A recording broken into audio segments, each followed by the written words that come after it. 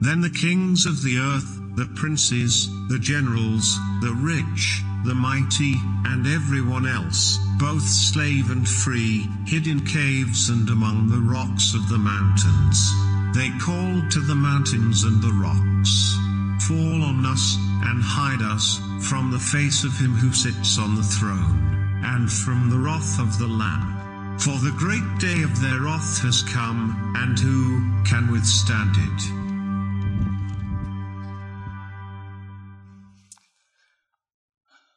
What would have to happen in order for you to say that out loud for yourself? That you would rather have the mountains and the rocks fall on you than deal with what's about to happen.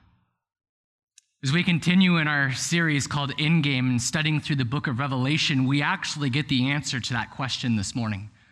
And it's that people are trying to escape the judgment of God coming upon the earth. And as we step into chapter 6 of Revelation this morning, we see that this judgment comes upon the earth in the form of a stampede. And I don't know about you, but whenever I think of a stampede, I immediately think of the movie The Lion King, right? Now, spoiler alert, if some of you haven't seen it, just close your ears for a moment. But I think of that scene where Mufasa the king is trampled to death by the wildebeests. And it just makes me think about the reality that a stampede has the power to destroy every single living thing in its path. And as we enter into chapter 6 of Revelation, we see this stampede coming upon the earth in the form of 4 horsemen. And this image that John sees played out in front of him is this beautiful summary of everything that's going to happen between Revelation 6 and Revelation 19, which we call the tribulation period upon the earth. It's going to be some pretty horrible stuff. It's going to be some pretty wicked stuff that we need to be prepared for as we see God unleashing his judgment on the earth. But how did we get here? How did we get to a place where God is enacting his judgment on the earth? Well, if you remember back in chapter 5, John was transported to heaven, and he has this vision where he sees God on the throne. And in his right hand, he held a scroll, which represents the title deed of the earth, ownership of the earth. And on this scroll were 7 seals, sealing it shut. And we learned that no one on earth, above the earth, or below the earth could open the scroll, could loose its seals, except for one. The Lamb, Jesus himself. And so as we open this morning in Revelation chapter 6, we see Jesus beginning to loosen the scroll, to loosen the seals and opening the scroll, which signifies to us that Jesus is allowing what's about to happen to come forth on the earth. Keep that in mind as we read through these things, that Jesus is the only one that could make this happen, giving authority and approval to it. And so we talked about these 4 horsemen. And Revelation chapter 6 opens up by telling us about the first horse we see, the white horse. If you'd follow along with me in chapter 6, verses 1 through 2. It says, "I watched as the Lamb opened the first of the 7 seals. Then I heard one of the 4 living creatures say in a voice like thunder, 'Come.' I looked, and there before me was a white horse. Its rider held a bow, and he was given a crown, and he rode out as a conqueror bent on conquest." You know, in the old Western movies, whenever you would see someone come riding into town on a white horse, who would you expect it to be? The good guy, right? The hero? Not in this case. This guy is going to have everybody fooled. He's going to be one of the greatest counterfeits. And that's the point of a good counterfeiter, right? You want it to look as close to the original as possible. If I were to counterfeit money, which I don't, just letting that be clear right now, if I were to counterfeit money, say $20 bills, I wouldn't go around printing Pastor Carlos's picture at the very center of the $20 bill. No one would buy it, no pun intended. It just wouldn't go anywhere. No, I'd want to make it look as close to the original, to seem as authentic as possible, to fool people, to trick people. And that's what we see happening here with this rider on the white horse. It's going to be the ultimate wolf in sheep's clothing, deceiving people to think that he's Jesus Christ. But we know that it's not true, Because if you read a little bit ahead in Revelation chapter 19, Jesus comes riding in on a white horse at the end of the tribulation period, not here at the beginning. Not only that, Jesus comes to end the bloodshed, the warfare, the carnage, and the terror. This rider comes to bring it in to the world. Not only that, in Revelation 19, we see Jesus has on his head many crowns. And it's so cool when you start to look at this in the Greek. The word that's used for crown in Revelation 19 is the word diademata.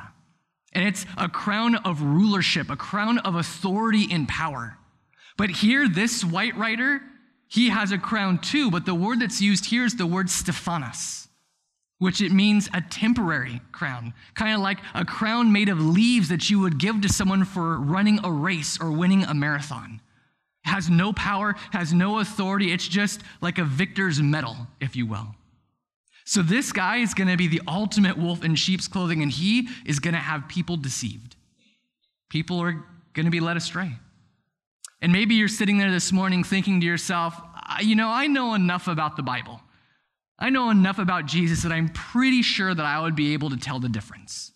Because when I look at my life, I do have a good gauge as we look in our history as a world too. We kind of have a good grounding for when things are real and when things are not real.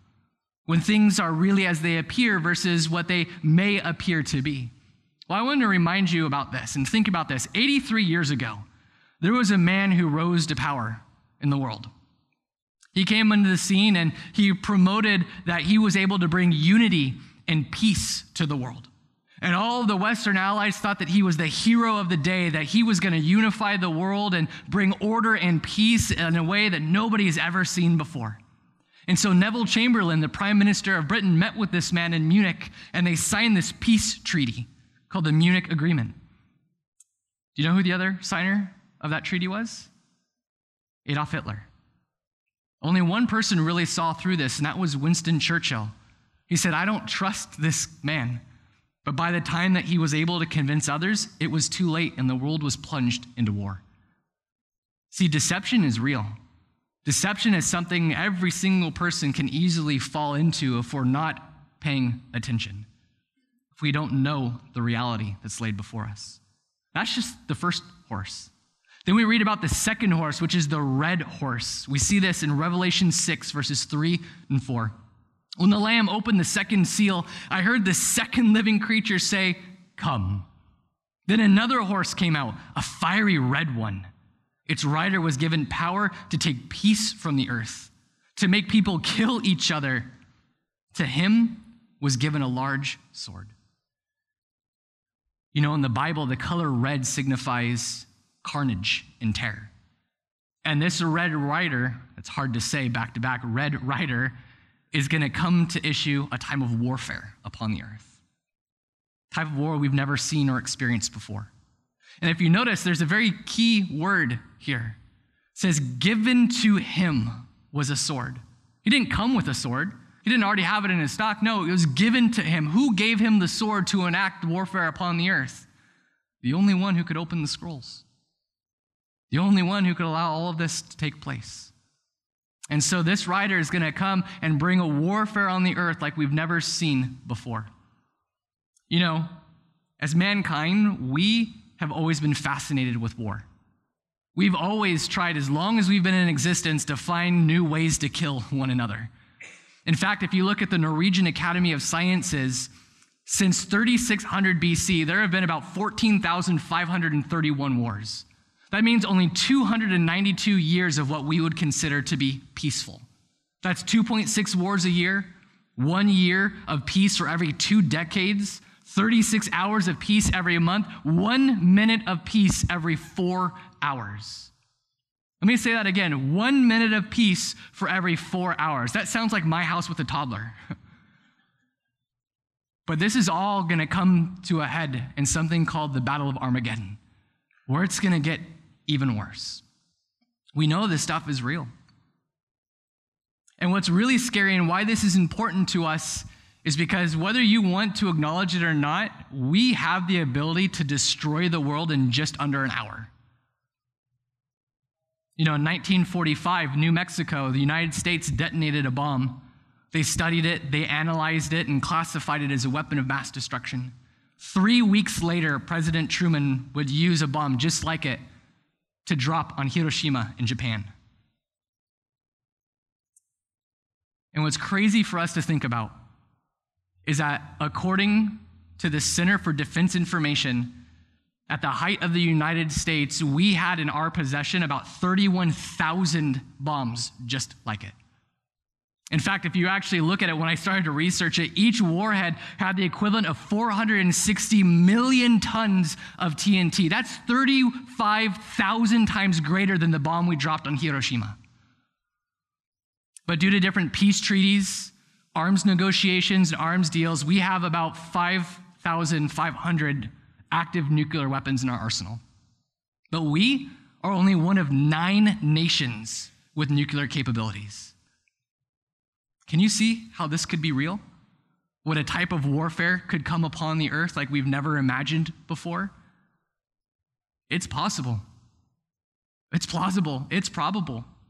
We have the ability to do it, and we need to be aware of what's coming. That's just the second horse.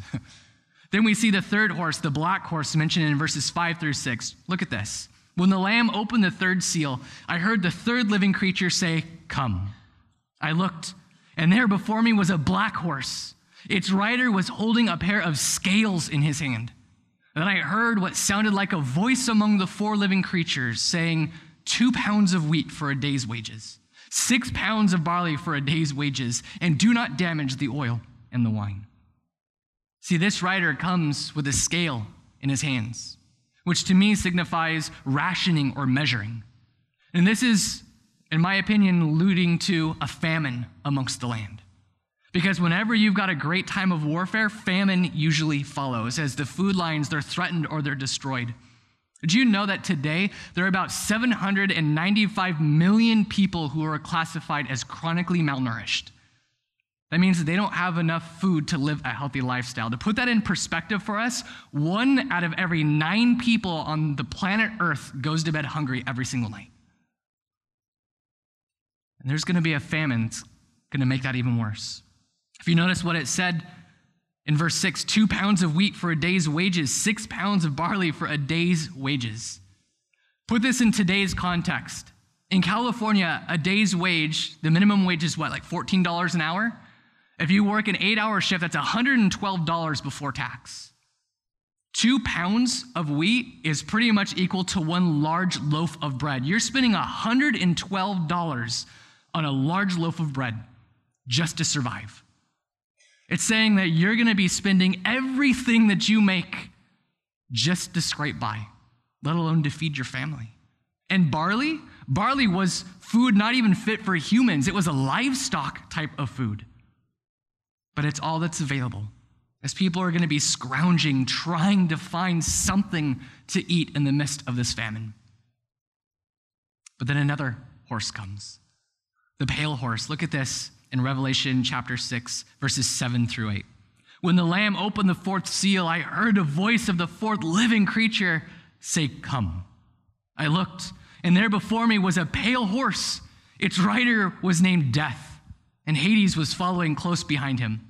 They were given power over 1/4 of the earth to kill by sword, famine, and plague, and by the wild beasts of the earth. Notice this rider doesn't ride alone. Death comes riding with hell. It's like 2 famous outlaws riding into town. And together they have the capacity to kill 1/4 of the world, 1/4 of the population of the world. If you think about that in today's perspective, there's 7.9 billion people in the world and growing. 1/4 of that is about 1.95, 1.98 billion people gone. To give you a visual for that, China, the population of China is 1.3 billion people currently. All gone. This is going to be some terrifying stuff. How does this happen? Well, it says, if you looked at it, it comes by sword, by famine, by plague, and then something very interesting at the end, by the wild beasts of the earth. What could that mean? Well, one scholar wrote and said, as a country is engulfed in war, able-bodied men take up arms, farmers leave their fields as food supplies become scarce, And soon there's malnutrition followed by disease, and ultimately the wild beasts prey upon the weakened people. That's scary to think about.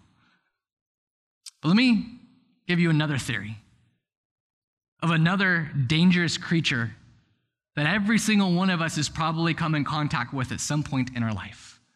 And that's the rat. The rat. The rats are virtually everywhere on planet Earth, and they're very prolific, which means they like to have lots and lots and lots of rat babies. And they all carry diseases. And maybe you're thinking, there's no way rats could wipe out a fourth of the earth. Well, think about this. 14th century Europe, Black Death, a fourth of the population of Europe was wiped out because of diseases that rats carried. Could be. This is all very real stuff. And these are just the first 4 seals being opened upon the earth. And the 5th seal is opened as we continue in chapter 6. There's an image of the souls who have been slain under the altar of God. These are the people who have been martyred for holding true, holding fast to Scripture, standing by the gospel in the midst of this tribulation period. And they're crying out to God, saying, "How long must we wait until we're avenged?" To which God replies and he says, "A little while longer. Just wait until the full number of your brothers and sisters is gathered together." See, folks, what that tells us is that people, even in the midst of this tribulation, are still going to be coming to Christ, are still going to be getting a hold of salvation. This, I don't want you to miss this out. This is Jesus offering another chance at salvation in the midst of terror, in the midst of horror. And that's so important for us to understand, that he wants to give us this opportunity, because it's only going to get worse. And we see that as the 6th seal is open and things build up. The 6th seal is open. There's this great earthquake upon the earth. We know that the mountains and the islands, they disappear into the ocean. The sun is eclipsed. The moon turns blood-like. The stars fall from the heavens like meteors. The heavens recede back. It's possible that there could be a great earthquake, unlike anything we've ever experienced, that causes tsunamis that just wipe out geographical features. It could be that huge crevices open in the earth, releasing dust clouds that eclipse the sun and turn the color of the moon at night. See, folks, all this stuff is possible. Just as we have seen prophecy after prophecy after prophecy fulfilled in Scripture, we know this too will also be fulfilled. That this too is a reality we need to be awakened to. And that's why the people on the earth are able to say, as we open this morning, the kings of the earth, the princes, the generals, the rich, the mighty, everyone else, both slave and free, hid in caves and among the rocks of the mountains. They called out to the mountains and the rocks, "Fall on us, hide us from the face of him who sits on the throne and from the wrath of the Lamb. For the great day of their wrath has come, and who can withstand it?" It's going to be a great time of tribulation. It's going to be a great time of grief and chaos upon the earth. But it's also going to be a great time of salvation. It's going to be a great time of revival. Now, when I say the word revival, what do you think about?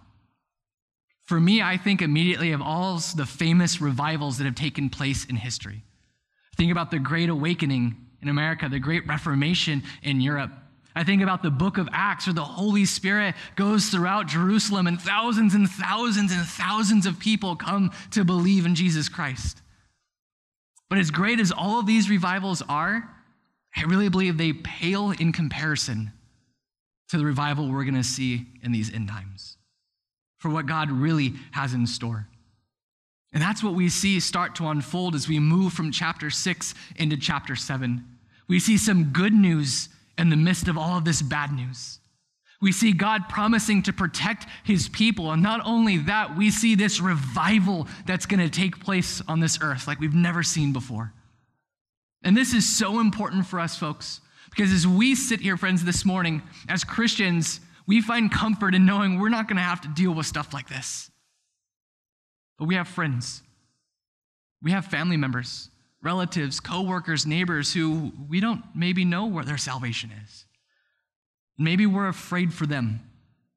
thinking when this time happens, is the door of salvation closed? Is their chance to get to heaven gone? The answer is no, not at all.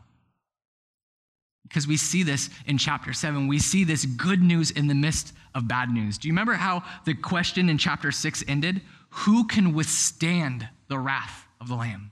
Who is able to stand? Well, if you think back to chapter 5, we saw the fifth seal. We see the souls of those who were slain under the altar. These are people who, in the midst of this tribulation, heard the word of God and decided to hold on to it, to believe in it, to stand by it, and as a result of it, become martyred for their faith, become martyred for their belief. Folks, what that tells us is there are still people coming to the Lord in the midst of the tribulation. There is still an opportunity for people to be saved when it looks like that opportunity is gone. And it's going to be a powerful thing. It's going to be an amazing thing when we start to look at that. Because that's the good news. That's what we really see start to unfold as God is opening these, as Jesus is letting these seals come forward in the midst of this bad time. And how bad is it? I mean, come on, really, how bad is this tribulation? Well, Jesus says it's going to be the worst of times. And if you think what we've covered so far is bad, it's only going to get worse. In fact, as we're moving through these seals, what we're going to see next week is these 7 trumpets of judgment come upon the earth. And I don't want to spoil it for you, but I just want to give you a real quick glimpse of what that's going to look like. Revelation chapter 8, hail and fire come from the sky, contaminate the water sources and burn up the vegetation. Chapter 9, the bottomless pit is open, locusts come and torment people. Chapter 16, people get malignant sores. They're poisoned and scorched by the sun as hail comes out of heaven. See, Satan and his hordes are going to be wreaking havoc upon the earth, taking full advantage of the chaos and the grief and the pain and the misery and the hurt that exist on the earth. It's going to be a time of divine reckoning, of demonic troublemaking, but it's also going to be a time of spiritual awakening, a spiritual revival. And that's what we see start to unfold, is that even in the midst of all of this, God extends his grace. You know, that's God's heart. God's heart isn't to judge you, it's to save you. And he wants to give every single person on the face of this earth the opportunity to know him, to be saved by him. And he's going to even do it when things seem like they can't get any better. And how is he going to do that? Well, he's going to make his message known. And we see 3 ways in which he's going to make his message known in these end times. First, in chapter 11, we're going to be introduced to 2 witnesses who are able to boldly go forward and proclaim the name of God and have power to perform miracles. Then we're going to see 144,000 evangelists unleashed upon the earth. And not only that, but there's an angel flying around the heavens proclaiming the name of the Lord. So every tribe, every nation, every tongue can hear the name of Jesus Christ, can hear the power of God. And as a result of it, people are going to be saved. And it's going to be an amazing and a wonderful time. And the message is telling us that there is a protection for God's people. And we actually see this as chapter 7 opens up. Take a look at this with me in chapter 7, verses 1 through 4. It says, after I saw 4 angels standing at the 4 corners of the earth, holding back the 4 winds of the earth to prevent any wind from blowing on the land or on the sea or on any tree. And then I saw another angel coming up from the east, having the seal of the living God. He called out in a loud voice to the 4 angels who had been given power to harm the land and the sea. Do not harm the land or the sea or the tree until we put a seal on the foreheads of the servants of our God. Then I heard the number of those who were sealed, 144,000 from all the tribes of Israel. Who are the 144,000? Well, we're going to cover that more in depth in about 2 weeks. But simply put, it's the Jews. Why the Jews? What's so significant about the Jewish people? You see, God's prophetic plan has always involved the Jews. In fact, if you look at the Bible, about 1/4 of what we read is all about Jewish history, about the Hebrew people, the Hebrew race. See, the tribulation period in part is an opportunity for the Jews to receive Jesus, their Messiah. They failed to do it the first time. They've been struggling to do it for years, and so this is going to be a final opportunity for them. And it's going to be a great day for those who are able to grab a hold of this, because it says they will be sealed by God. And what is a seal, right? I'm not talking about the little barking water dog, no. A seal is an imprint made by a ring in wax. And a seal really signified two things. It signified ownership and protection. And so by God sealing his people, he's saying, these are my people, claiming ownership, whom I will protect. They're under my protection because I have designed them. I have designated them for something amazing on this earth. And what is that something amazing? It's to preach the name of God, to preach the message of salvation, the good news of Jesus Christ, so souls can be saved even in the midst of tribulation, even in the midst of hardship. And we see this as chapter 7 closes. Follow with me as we finish up chapter 7. After this, I looked up, and there before me was a great multitude that no one could count, from every nation, tribe, people, language, standing before the throne and before the Lamb. They were wearing white robes and were holding palm branches in their hands. Now, when it says no one could number, it's not that they physically couldn't count the people there. It's that there were so many people, it was overwhelming to try to get an accurate count. That's such an amazing picture of all these people coming to God in the midst of pain and hurt. But it continues on to say this. All of the angels were standing around the throne and around the elders and the 4 living creatures. They fell down on their faces before the throne and worshiped God, saying, Amen. Praise and glory and wisdom and thanks and honor and power and strength be to our God forever and ever. Amen. Then one of the elders asked me, these in white robes, who are they? Where did they come from? I answered, Sir, you know. And he said, these are they who have come out of the great tribulation. They have washed their robes and made them white in the blood of the Lamb. Therefore they are before the throne of God and serve him day and night in his temple. And he who sits on the throne will shelter them with his presence. Never again will they hunger. Never again will they thirst. The sun will not beat down on them, nor any scorching heat, for the Lamb at the center of the throne will be their shepherd. He will lead them to springs of living water, and God will wipe away every tear from their eyes. Wow, there's a lot there. But let's notice just a couple of things as we wrap up this morning. First, it says that these people are standing. They're not sitting, they're standing. And this is significant because we know the 24 elders who represent the church, they're sitting. So we know these people aren't the church. They're a different group. John knows who these people are. He doesn't know who the people standing are. And so when the elder asks him, who are these guys? John's like, I have no idea. But you see, that question was asked so that it could be answered.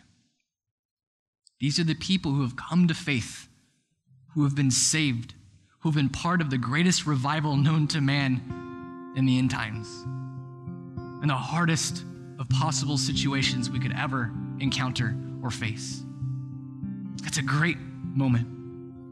And this is significant because if you start to look at it in verse 17, it says, the Lamb at the center of the throne will be their shepherd. He will lead them to springs of living water, and God will wipe away every tear from their eyes. They won't cry anymore. They won't hunger anymore. They won't thirst anymore. They won't be in pain anymore because they are now in the presence of God. They are now with Jesus. They've been set free from the torment on the earth. They've been given white robes washed in the blood of the Lamb to make them clean. They've been given palm branches as a symbol of joy. Jewish festivals and customs, they would take palm branches and wave them up and down as an act of worship and celebration and joy, because this is a great revival. These are people coming to the Lord, believing in the Lord, who have never experienced it before. And what a great day it's going to be. What a promise that is. What a blessing that is. People from every tribe, language, nation, race, gender, every single person coming before the Lord and saying, holy are you. What a great revival. folks, here's the point. This is going to be a terrible time upon the earth. There's going to be some really bad stuff that's going to be taking place. But I want you to see the end game of it all. The end game is for us not to be afraid, because we're going to see heaven. We're going to get to be in the presence of the grace and the glory of God.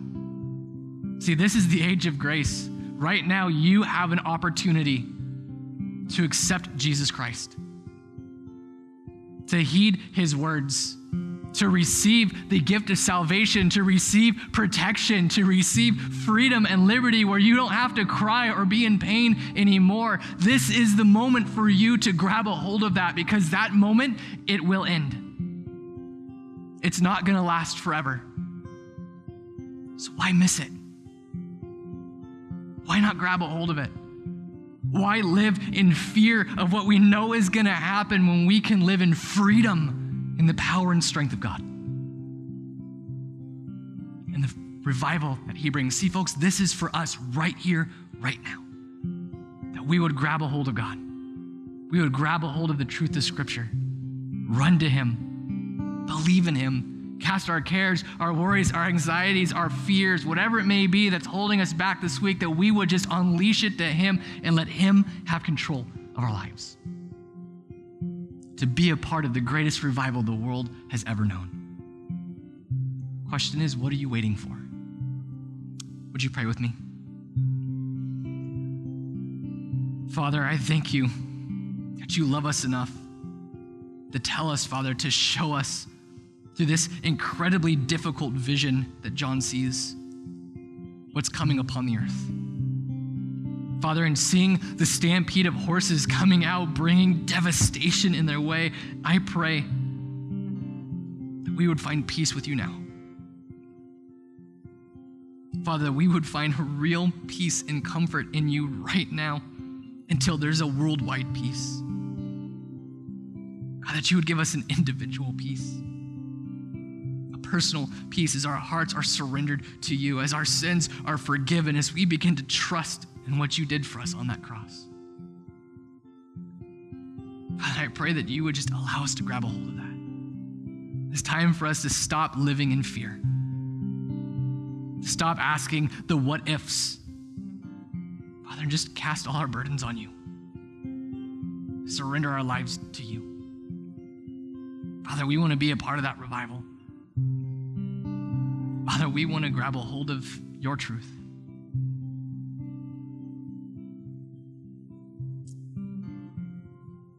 If you're in this room and with all eyes closed, you've been struggling, or you've been living in fear as we've been going through revelation, or worry, or anxiety, or have uncertainty, and you're tired, you're run down, you just don't know where to go, there is salvation for you today. There is grace, and forgiveness, and mercy, and power, and strength available for you today. All you gotta do is receive it. Ask Jesus to give it to you. If that's you this morning, if you're just ready to receive Jesus, to be set free from the fear of what's to come, just go ahead and raise your hand.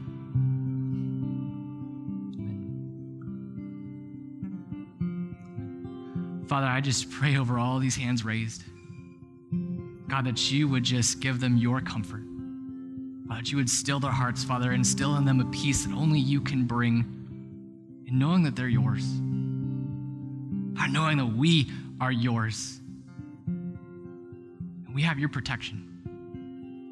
We have your strength. We have your power, Father. And so I pray that we would just invoke that. We would grab a hold of that as we go into this week. As we go on with our lives, Father, that every day we would choose to believe in you, to trust in you.